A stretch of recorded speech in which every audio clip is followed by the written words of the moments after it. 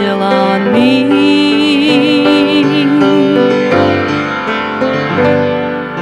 It's lonely in the flames when you're counting days of pain.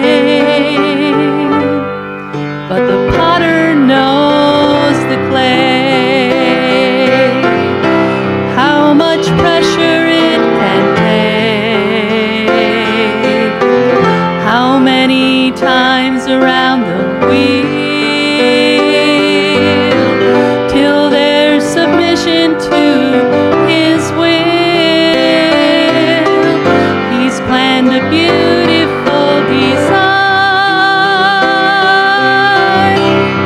but it'll take some fire and time. It's gonna be okay, 'cause the potter knows the clay.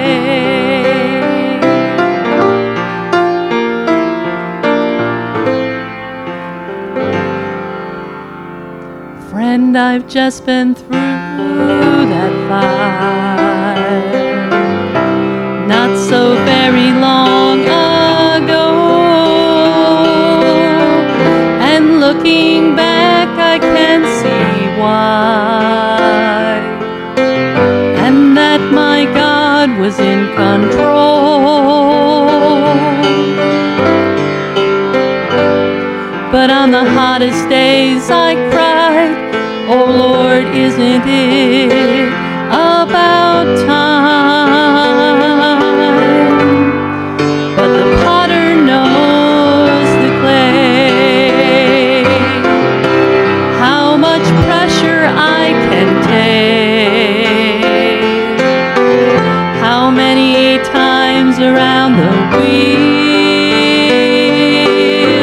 till there's submission to His will. He's planned a beautiful design, but it'll take some fire and time. It's gonna be okay, 'cause the potter knows the clay. He's planned a beautiful design, but it'll take some fire and time. It's gonna be okay, 'cause the potter knows the clay.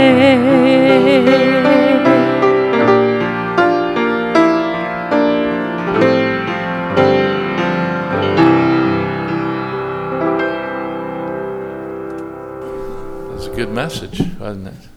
Well done. Thank you so much. Well, I feel sad that this is the last message we'll have in our conference. Brother Clark's done a wonderful job challenging us through God's Word. And I'm glad that he brought his wife, April. I'd met her years ago at Dr. Noe's, but my wife and I have got an opportunity to get to know her. Very sweet Christian woman. We appreciate her ministry there. And so I just love Brother Charlie. He's what he is, and he's that way all the time, and he's sincere and loves people, and he's been encouragement to me through the years. I'm glad that he's come our way. And again, church, you know I'm not this way about applauding and all that, but when a man has been faithful and he's still faithful, I want to honor him. So let's just give him a hand for coming tonight and preaching to us, all right?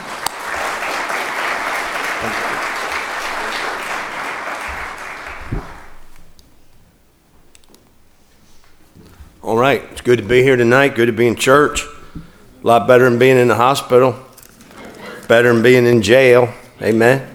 2 Samuel chapter 19, if you'll turn in the Word of God. It's kind of scary with this wedding ring. I hope that wasn't because of a message today. So somebody decided to throw their wedding ring away or something. I don't know. I might not preach that message again. But it's good, really, really good to be saved. And I'm glad to be up here and visit you folks and be with the preacher. And we've enjoyed our time here with you. I was praying. I just felt like I was getting sick, and I started praying around Monday really hard that I wouldn't get sick. And man, Wednesday and Thursday, I was really getting worse and worse. And then on top of that, I got a bad toothache. And I didn't have time to go to the dentist before I left. But anyway, the Lord worked it all out. And I feel good. And I was able to preach. And I really thank the Lord for that God helped me. So in 2 Samuel chapter number 18 and verse number 29, Jack Hiles used to go all around the country preaching a message, "Is the young man safe?" And I'm not the kind of pulpiteer that he was, but in verse 29, the king said, talking about David, "Is the young man Absalom safe?" Now, Absalom had rebelled against David. You know the story. And Absalom had stolen the heart of the people and tried to steal the kingdom away from David. And here's David's own flesh and blood, his own son. And he's turned on his dad. And down in verse 32, the king said to Cushai, he's the messenger, "Is the young man Absalom safe?" And Cushai answered, "The enemies of my lord the king, and all that rise against thee to do thee hurt, be as that young man is." Now Absalom had gotten his hair caught in the tree, and he was hanging from a tree. Brother Roloff used to preach a message the day God hung a hippie. And that was back when the long hair was in, you know. And Joab had come along and taken 3 darts and put them into Absalom's heart. And, later on when David's ready to die and he's instructing Solomon, he makes sure that Solomon takes care of Joab. And I think some of that was a grudge that David had held against Joab for killing his son. So here's what he says: "Is the young man safe?" And the young man's not safe. The young man's dead. And it's sad to say, but David waited until it was too late. He waited until it was too late. I'm not going to preach about Absalom tonight.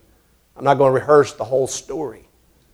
But David had years to get things straightened out, get things settled with Absalom. And he never did it. And he waited until it was too late. So I want to preach a short message tonight. And my subject is your family safe? Is your family safe? Let's pray to the Lord. Father, I pray you'll bless the message. Lord, I pray that it will help us and encourage us and motivate us, Lord. Father, I pray for every mom, every dad, every person here tonight, Lord, that we'll get something out of this, will help us in our homes, with our family, especially with our children. Lord, we pray for your blessing. Lord, I pray you bless this congregation. I pray you bless them for their faithfulness, and I pray you bless the pastor and his family. And bless the word of God tonight. In Jesus' name we pray. Amen. Turn with me, if you would, to Proverbs chapter number 21. You know, we do everything to keep our family safe. People have these child safety seats, the baby seats. When we had our children, we didn't have those things. We had this little thing with no straps on it. And I remember putting my son Charlie in the seat next to me. And he's 49 now, so it's probably 48 years ago. I got right down the end of the street from our house. I hit the brakes, and boom, he went right on the floor. So I picked him back up, put him back on the seat, made the turn, stopped the light, boom, he went on the floor again. You lock your doors at night. You make sure before you go to bed the doors are locked. And maybe you have one of those motion lights on. And we take your vitamins, try to take care of everybody's health. And we do everything we can to make sure that our family is saved. I want you to look at Proverbs 21:31. It says, the horse is prepared against the day of battle, but safety is of the Lord. We do everything we can do, and that's the way we should. We should do everything we can to keep ourselves safe, to keep our family safe. When it really comes down to it, safety is of the Lord. Safety is of the Lord. Now, safety starts with salvation. If a person is not saved, if you're not saved, if your children are not saved, they're not safe. They're in danger of eternal hellfire. So the first thing that we need to be concerned about with our family, with our children, is their salvation. In Luke 19, verse 9 and 10, I'm not going to turn to it, but you know the story of how Jesus comes and Zacchaeus sang that little song. You know, Zacchaeus was a wee little man.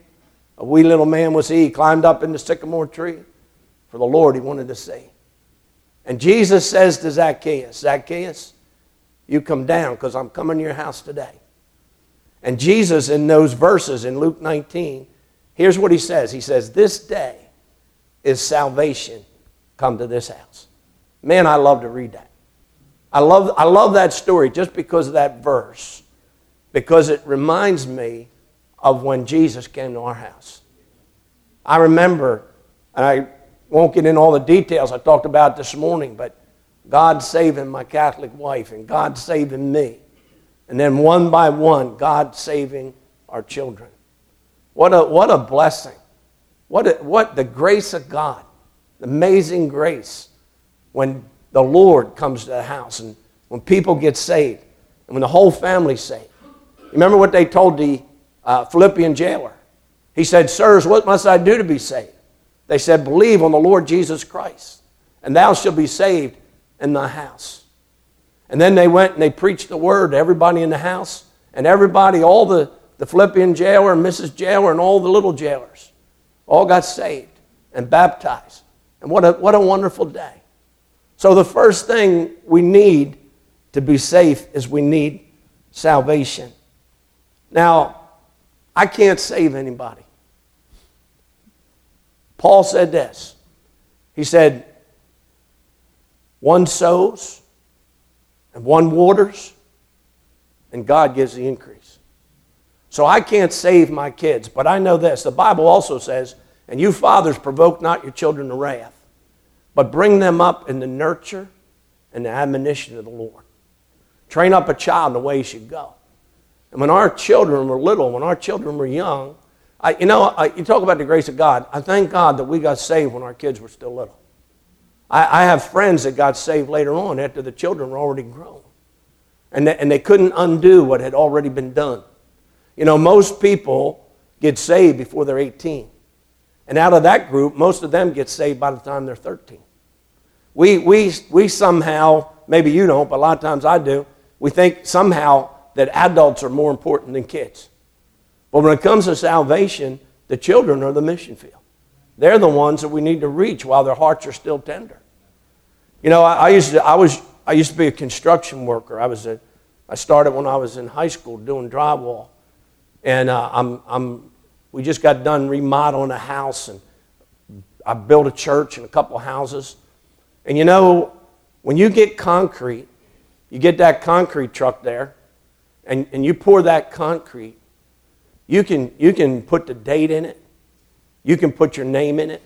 That concrete is very impressionable. It's very soft, and you can move it and do stuff with it. But you know what? Once it sets up, once it gets hard, that's a different story. So as parents, we have a window of opportunity with our children to bring them up in the nurture and the admonition of the Lord and put them in that place where they're going to get saved. When we got saved, from the day we got saved, we never missed a meeting, never missed a service. I'm not saying I never missed one meeting. I had some strokes. I was in the hospital one Sunday. But I mean, we didn't stay home on purpose. My son, I talked about him getting saved, I think last night with the men. But it was during a week, a revival meeting. Our pastor was crazy about revival meetings. One year, we had 3 revival meetings from Thanksgiving to Christmas. I mean, like almost every week. I mean, you haven't had a revival till you have a Christmas week revival. I mean, we were there. We were there. One time, we had some kids going back to college, and they had to have a service or they would get in trouble. So I said, well, we're going to have a service. I think it was 3:30 in the morning. And I showed up to church. I figured I'd only be the only one there. There was probably about 20 cars in the parking lot. You say, why did they come that time? Because they were faithful. But you don't want to miss a service, because that may be the service when the Lord shows up. That may be the service when the Holy Ghost does something. I would never, listen, if I had young children, I would never let them miss a service, because you don't know when and where God's going to work in their hearts.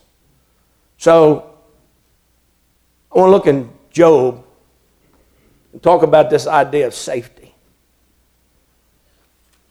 Job chapter number 1. And the Lord said to Satan, verse number 8, "Hast thou considered my servant Job? There's none like him in the earth, a perfect and an upright man, one that feareth God and escheweth evil." You know, I'd like to think I'm like Job, not because of his suffering, but here's a man that God could brag on. I preach a message sometime, can God brag on you? And I'm afraid most of us would fall far short of Job.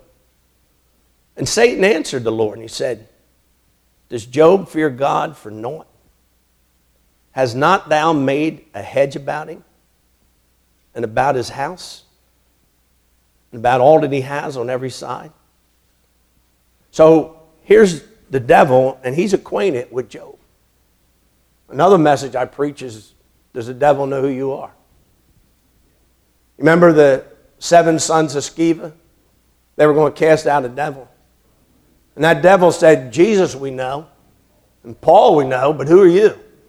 And those guys, the devil beat them to death. So Job says, I know. The devil says, Satan says, "I know who Job is. I know all about Job." And the devil had already tried to get to him. He knew who Job was, knew all about him, but he couldn't touch him because there was a hedge around him. There was a hedge around him, a hedge of protection. And I want to preach tonight about putting a hedge around your family, a hedge of protection around your family. The Bible says over in 1 Peter chapter 5, and you know the verse, 1 Peter chapter 5 and verse 8, it says, "Be sober, be vigilant, because your adversary, the devil, as a roaring lion, walketh about, seeking whom he may devour." God is real. Jesus is real, and the devil is also real. And the Bible says that the devil is our adversary. We have an adversary. And he's walking about seeking whom he may devour. Now, if you thought there was a real lion out here roaring and it was going to eat you when you went out to get in your car, that would do something to you. You'd be pretty sober and pretty vigilant. But somehow we just kind of brush the devil off like he isn't real. Can I tell you something? If anybody in the world's a target, it ought to be Bible-believing Christians. And if the devil's going to target anybody, he'd target the kids. We talk about how the preachers are a target, and I believe that, but I believe the children are a target. And the devil, I hate to say this, but the devil's after your kids. Look what's going on in the world today. When I grew up, I didn't have anywhere near the temptation young people have today. I mean, sin was still there, but they've invented a lot more ways to sin now. And I thank God a lot of the stuff that's around now wasn't around when I was a young person, because I don't know what would have happened. I don't know where I'd be. Look over in Luke chapter number 22. Luke chapter number 22. I want to talk about the first hedge that you need to put around your family. The first and the foremost, safety starts with prayer. Now, that's not something new to you, I'm sure, but I hope it would be a reminder. I hope it would be a reinforcement how important prayer is. Look what it says in Luke chapter 22 and verse 31. And the Lord said, Simon, Simon, behold, Satan has desired to have you. Hey, this is real stuff. This isn't imaginary. This isn't television.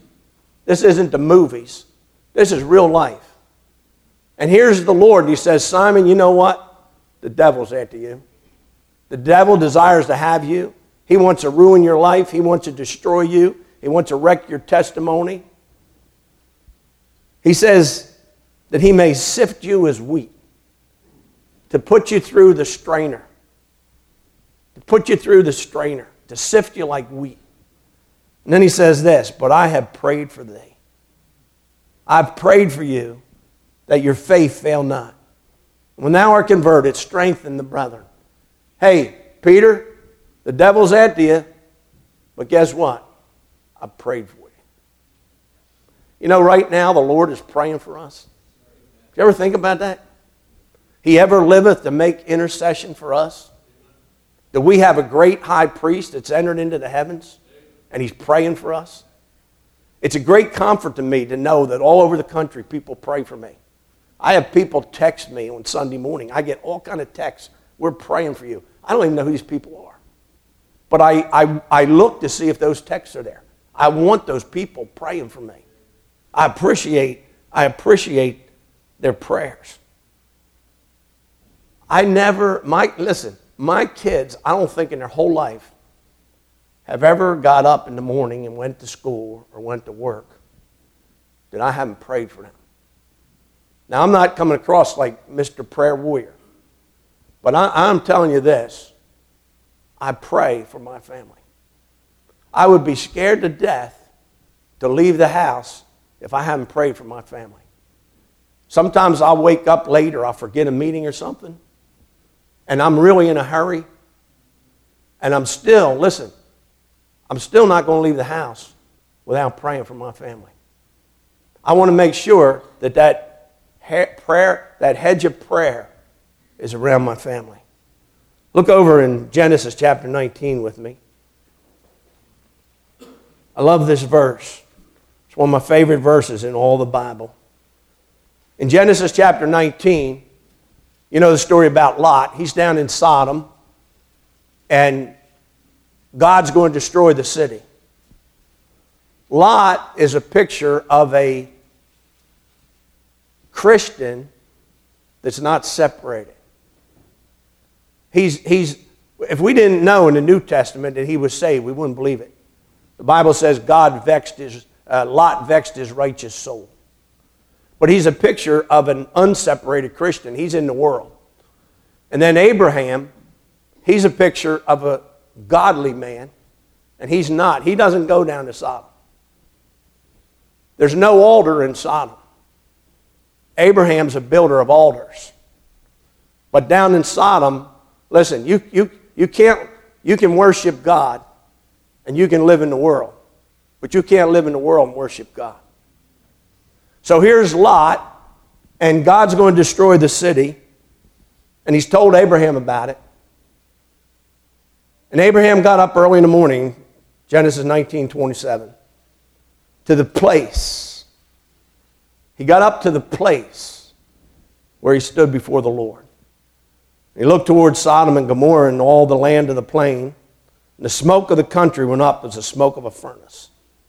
It came to pass when God destroyed the cities of the plain that God remembered Abraham and sent Lot out of the midst of the overthrow when he overthrew the cities. Think about this. Here's Lot, and because he's living in the world, he's living in Sodom, he loses his family. He's saved by fire. His soul was saved, but there's nothing else.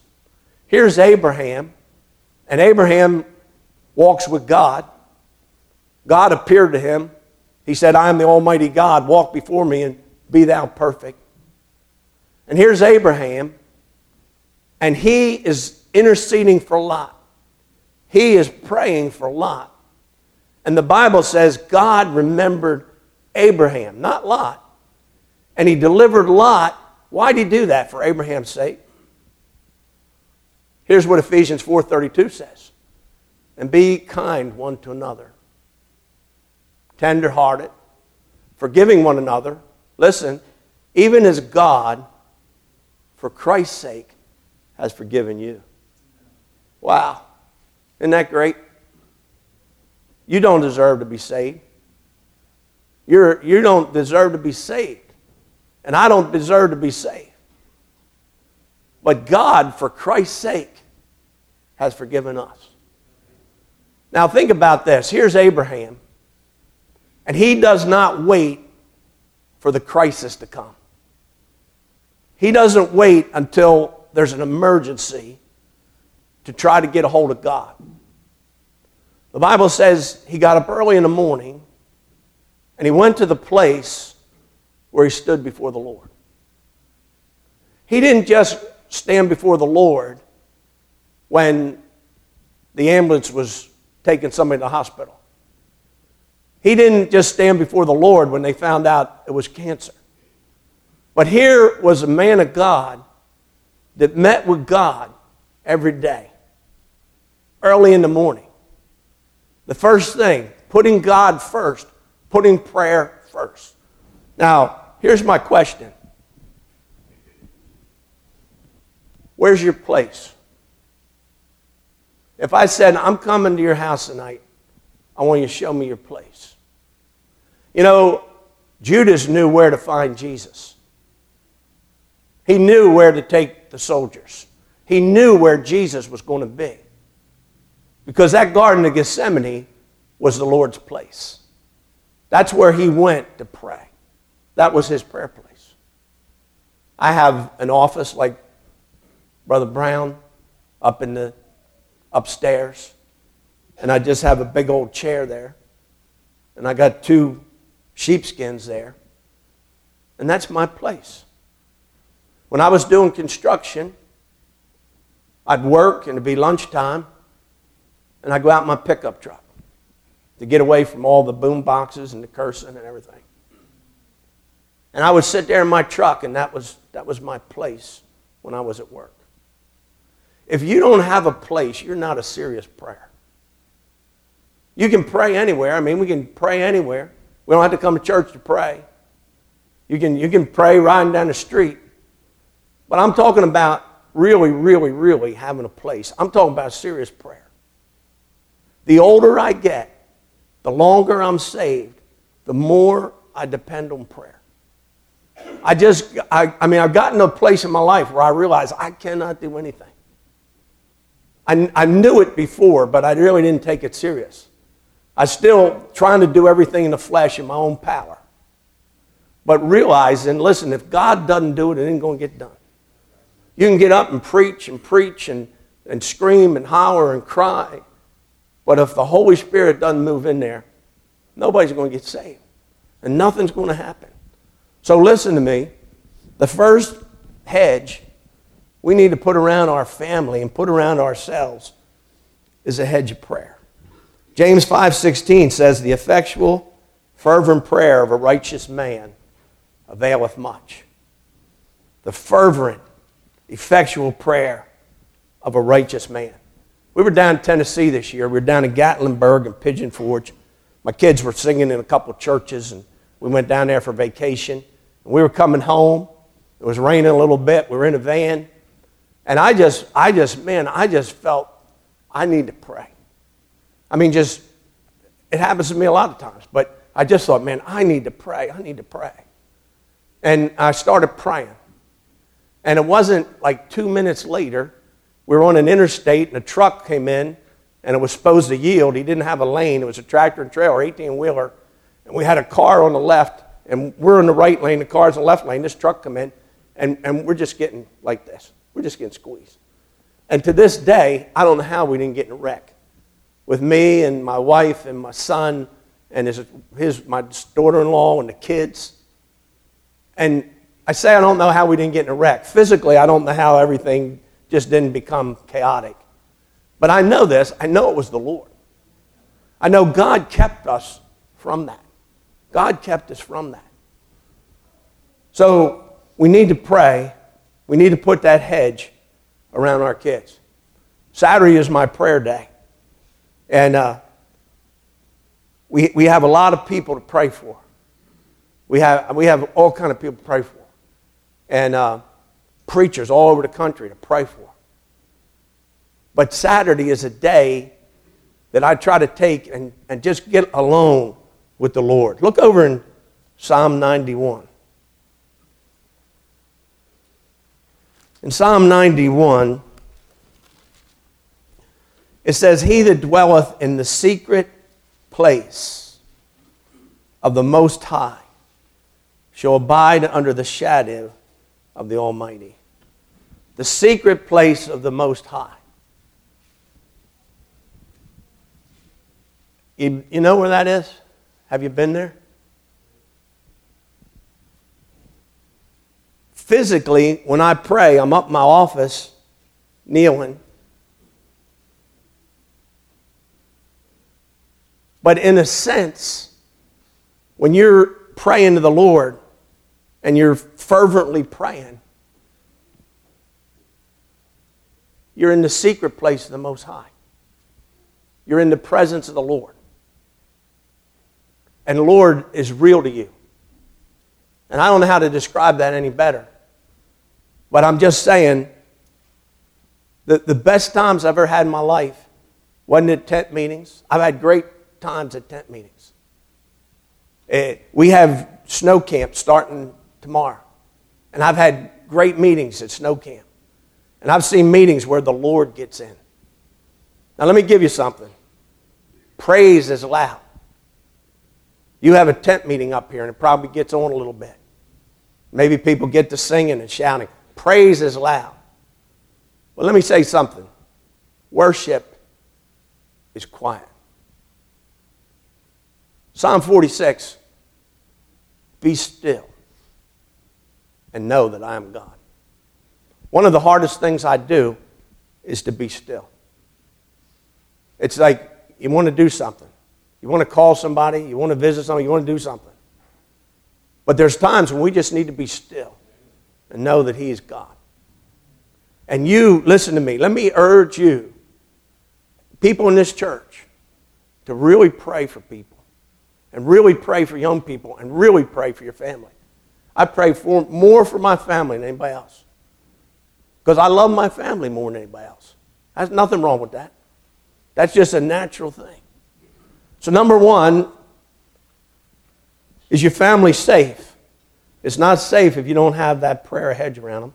Look in Ezekiel chapter 22. In Ezekiel chapter 22, verse number 30, and I'm sure you're familiar with this verse, God says, "I sought for a man." I preached last night to the men in the church to be spiritual men. We need to be godly men. We need to be holy men. "I sought for a man among them that should make up the hedge and stand in the gap before me for the land, that I should not destroy it. But I found none." Now, I never really understood all about this hedge stuff until I did a funeral for a man that I knew from the time I was a little boy.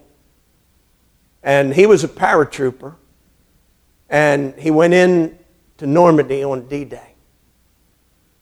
And he used to take me hunting when I was a boy.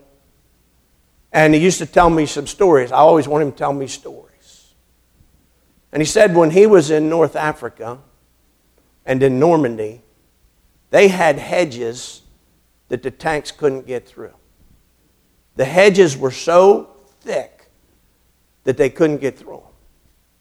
Now, in the Bible, what they would do is they would take a big hedge and build this hedge and use that hedge for protection.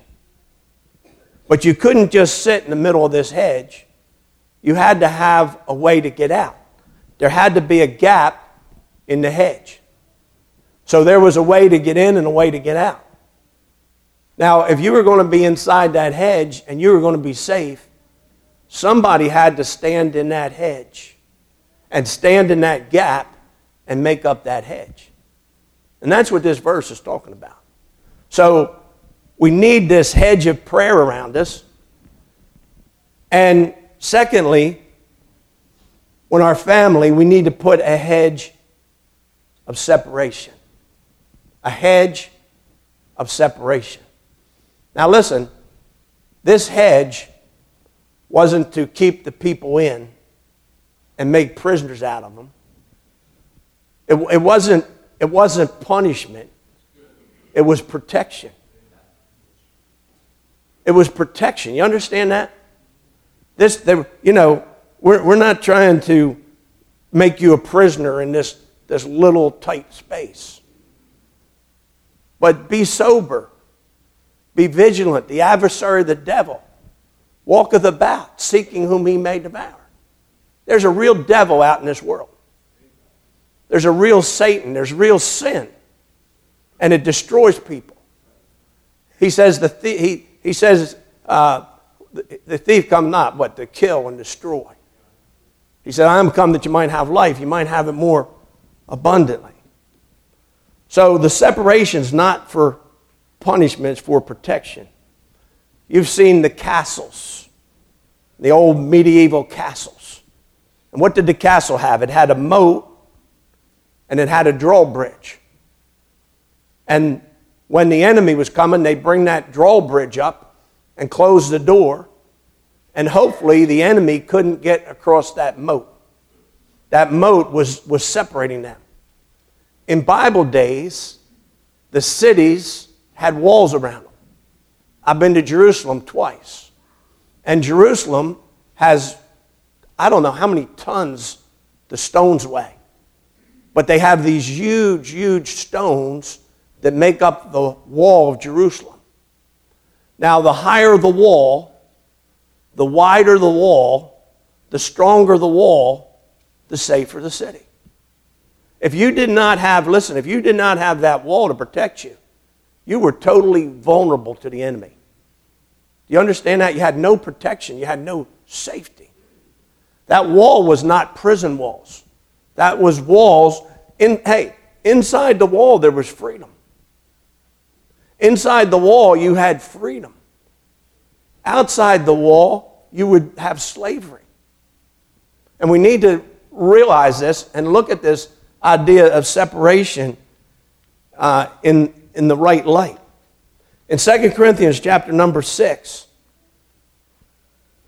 the Bible says, be not unequally yoked together, verse 14, with unbelievers. For what fellowship has righteousness with unrighteousness, or communion hath light with darkness? And then it says, come out from among them and be separate, saith the Lord, and touch not the unclean thing, and I will receive you.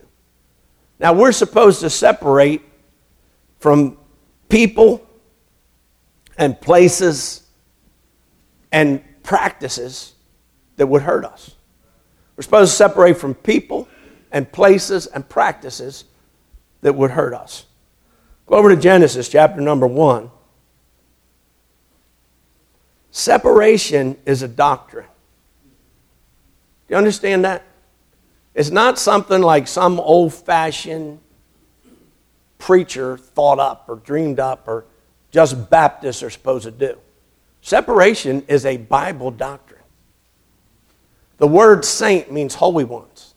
It means people that are separated unto God. Brother Chuck in Sunday school was preaching on sanctification. Listen, separation is being separated from the world, and sanctification is being separated unto God. See, Mormons can separate from the world, and Jehovah's Witnesses can separate from the world, but it doesn't make them holy. So separation is twofold. I'm separating from the world, but I'm separating unto the Lord because I belong to the Lord. My wife was a single girl, and I married her for me, to have her so nobody else would have her. When God saves us, he saves us for himself. Do you understand that? You're not your own. You're bought with a price. He didn't save you to share you with the world. He saved you to make you holy. And the only way you can be holy is to separate from all the things that would keep you from being holy. I mentioned, I guess, last night, I preached so many different times here, but I mean, back in the 1970s, I got rid of my television. Mr. Clark and I said, we're getting rid of that thing. And it hasn't gotten any better in the last 40 years. And we didn't get rid of it because we were spiritual giants. We got rid of it because I know I'd be watching that stuff and it'd be pulling me down. And it would keep me from being as close to the Lord as I wanted to be. Listen, it doesn't cost you anything to get saved. But it costs you something to live for God. It costs you something to be a disciple. Jesus said, follow me and I'll make you fishers of men. And you know what the Bible says? Peter forsook all and followed him. You know, people today don't want to do the forsaking. They want to have one foot in the world and they want to have one foot in church, and double-minded man's unstable in all his ways. You can be saved and live in the world, but you can't be saved and live in the world and be happy, and you can't be saved and live in the world and be holy. God didn't save you to be happy, he saved you to be holy. But if you separate unto the Lord and you serve the Lord and you love the Lord, you will be happy. Look at Genesis chapter number 1, verse number 3. God said, let there be light, and there was light. God made the light. God is light. And we are children of light. And we're supposed to walk in the light. If we walk in the light as he is in the light, we have fellowship one with another. The blood of Jesus Christ, his Son, cleanses us from all sin. And God saw the light that it was good. And God divided the light from the darkness. Now listen, God made the light. He didn't make the darkness, he made the light. You say, what is darkness? Darkness is the absence of light. We're here in this room, and it's light. But as soon as you shut that light off, it's dark. Because darkness is the absence of light. So who made the light? God made the light. And God said the light is good. And what's the first thing he did? He divided the light and the darkness. He divided the light and the darkness. Every New Testament, Genesis is a seedbed of the Bible. Every New Testament doctrine is found somewhere in the book of Genesis. And the first thing we come across is separation. And you know, today, in this world we live in, the one thing people don't want to hear about is separation. They want to be saved and live like the world. And I just wonder what some of them have. Hey, listen, I want to tell you something. Listen, grace doesn't say live any way you want to live. You don't use grace as an excuse for the flesh. The Bible says the grace of God bringeth salvation hath appeared on all men, teaching us that denying ungodliness and worldly lust, we should live soberly, righteously, and godly in this present world. So in our home, when we were raising our kids, we just didn't go any old place. And not only we didn't go any old place, we didn't bring it into our house. We didn't have computers back then. You didn't have all the iPhones and all this stuff. But we not only didn't go out where it was, we didn't bring it in the house. Somebody had to stand in the gap. Somebody had to make up the hedge. And I'm the leader of the house. I'm the husband, and that was my job. It's just not going to be here in this house. This is going to be a safe place. This is going to be a clean place. This is a place that's sanctified. You know, over there in 1 Corinthians chapter 7, it talks about the parent that's saved and it sanctifies the home. You don't see the blood on your house, but God does. And that's a holy place, and we're supposed to live like holy people. Let me give you the last one. And remember, separation, listen, separation is staying away from things that will hurt you. It's not, well, I can't have any fun, and the kids can't have any fun, and we can't do anything, and we can't go anywhere. It's staying away from things that will hurt you. If they were good for you, God would let you have them. He's not punishing you. He's protecting you. The last one is this. Safety is not just the absence of danger, but it's the presence of the Lord. It's the presence of the Lord.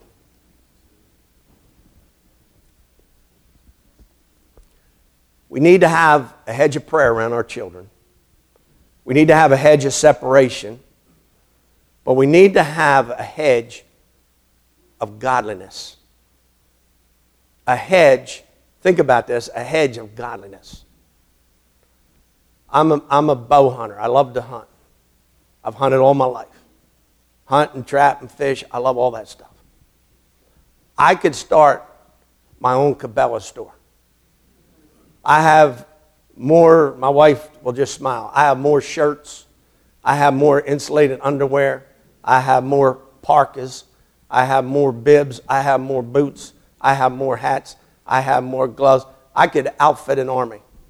If I was back in the Civil War when they used to outfit their own army, I could be the general and we could march off with all the clothes I have. Now here's something about insulation. People think you wear all these clothes to keep the cold out. You don't wear all these clothes to keep the cold out. You wear these clothes to keep the heat in. You with me? You're learning something. We do something called layering. You get this t-shirt that doesn't make you sweat. And then you get an insulated. And then you get a windbreaker. And then you put the parka on. And all these things are to keep the heat in. When you have these styrofoam cups, the inside of that cup has, Brother Brown's been buying me hot coffee. The inside of that cup has hot coffee, but you don't burn your hands on the outside. If you burn your hands on the outside, that cup isn't any good because the heat's escaping. Now, separation and it isn't just keeping all the sin out. It's keeping God in. You need to have your children and your home absolutely surrounded by godliness. I thank the Lord, I thank God for all the people in our life that have helped us and mentored us and encouraged us and blessed us and our children. We have a lady in our church, and she's a teacher in our Christian school. My youngest son is the principal, been the principal 20-some years. She was his kindergarten teacher. And every graduation, here's my kindergarten teacher. We have another lady, Mrs. Bruin, and she had a super influence on my kids. The godliness. Let me borrow some kids. Who's asleep over there? Silas? Titus, come on up here. Who we got? Abigail? Who else is here? I just know a few names. How about Taylor's over there? She fall asleep? All right, you guys come on up here. I hope you love the children in the church. Jesus loves the little children. Amen? Come on up here. Right here. Come on up in here. All right. Preacher Brown, you come. Is your wife here? Come on up here. The assistant pastor, it happens to be mom and dad. Come on up here. How many people love the children in the church? Huh? Sure. Want these kids to grow up for the Lord. Don't want the devil to get them. Want them to live for God. Want them to serve God. Hey, you don't know what God can do with the children in this church. Next D.L. Moody might be in here. You don't know. Want to just come around here in a circle? Where's the deacons? We got any deacons? Bring the deacons up. Bring the deacons. Mrs. Deacon, come up. How about nursery workers? Some of you maybe had these kids in the nursery. Huh? Had an influence in their life. Just make a circle around here. Just make a big circle. Sunday school teachers, nursery workers, deacons, teen workers. Who we got? We got anybody else left? I'm missing anybody? Come on up here. Just make a circle around here and face these kids. Don't face them out there. Face these kids. You know, Hillary got criticized for saying it takes a village. And I know it takes a mom and a dad to raise children. But I believe, listen, I believe these children aren't just mom and dad's responsibility. I believe it's a church. And we need to have them in church every time the doors are open. And everything the church is doing in Sunday school and youth activities and whatever we can do. You want these kids, everywhere they look, everywhere they turn, there's a hedge of godliness. And we need to pray. Not just for the few I called on tonight, but all the kids in this church and all the kids in your family. We need to surround them with that hedge of godliness. My kids grew up with godly teachers, godly Sunday school teachers, godly nursery workers, just godly people in the church, old ladies in the church.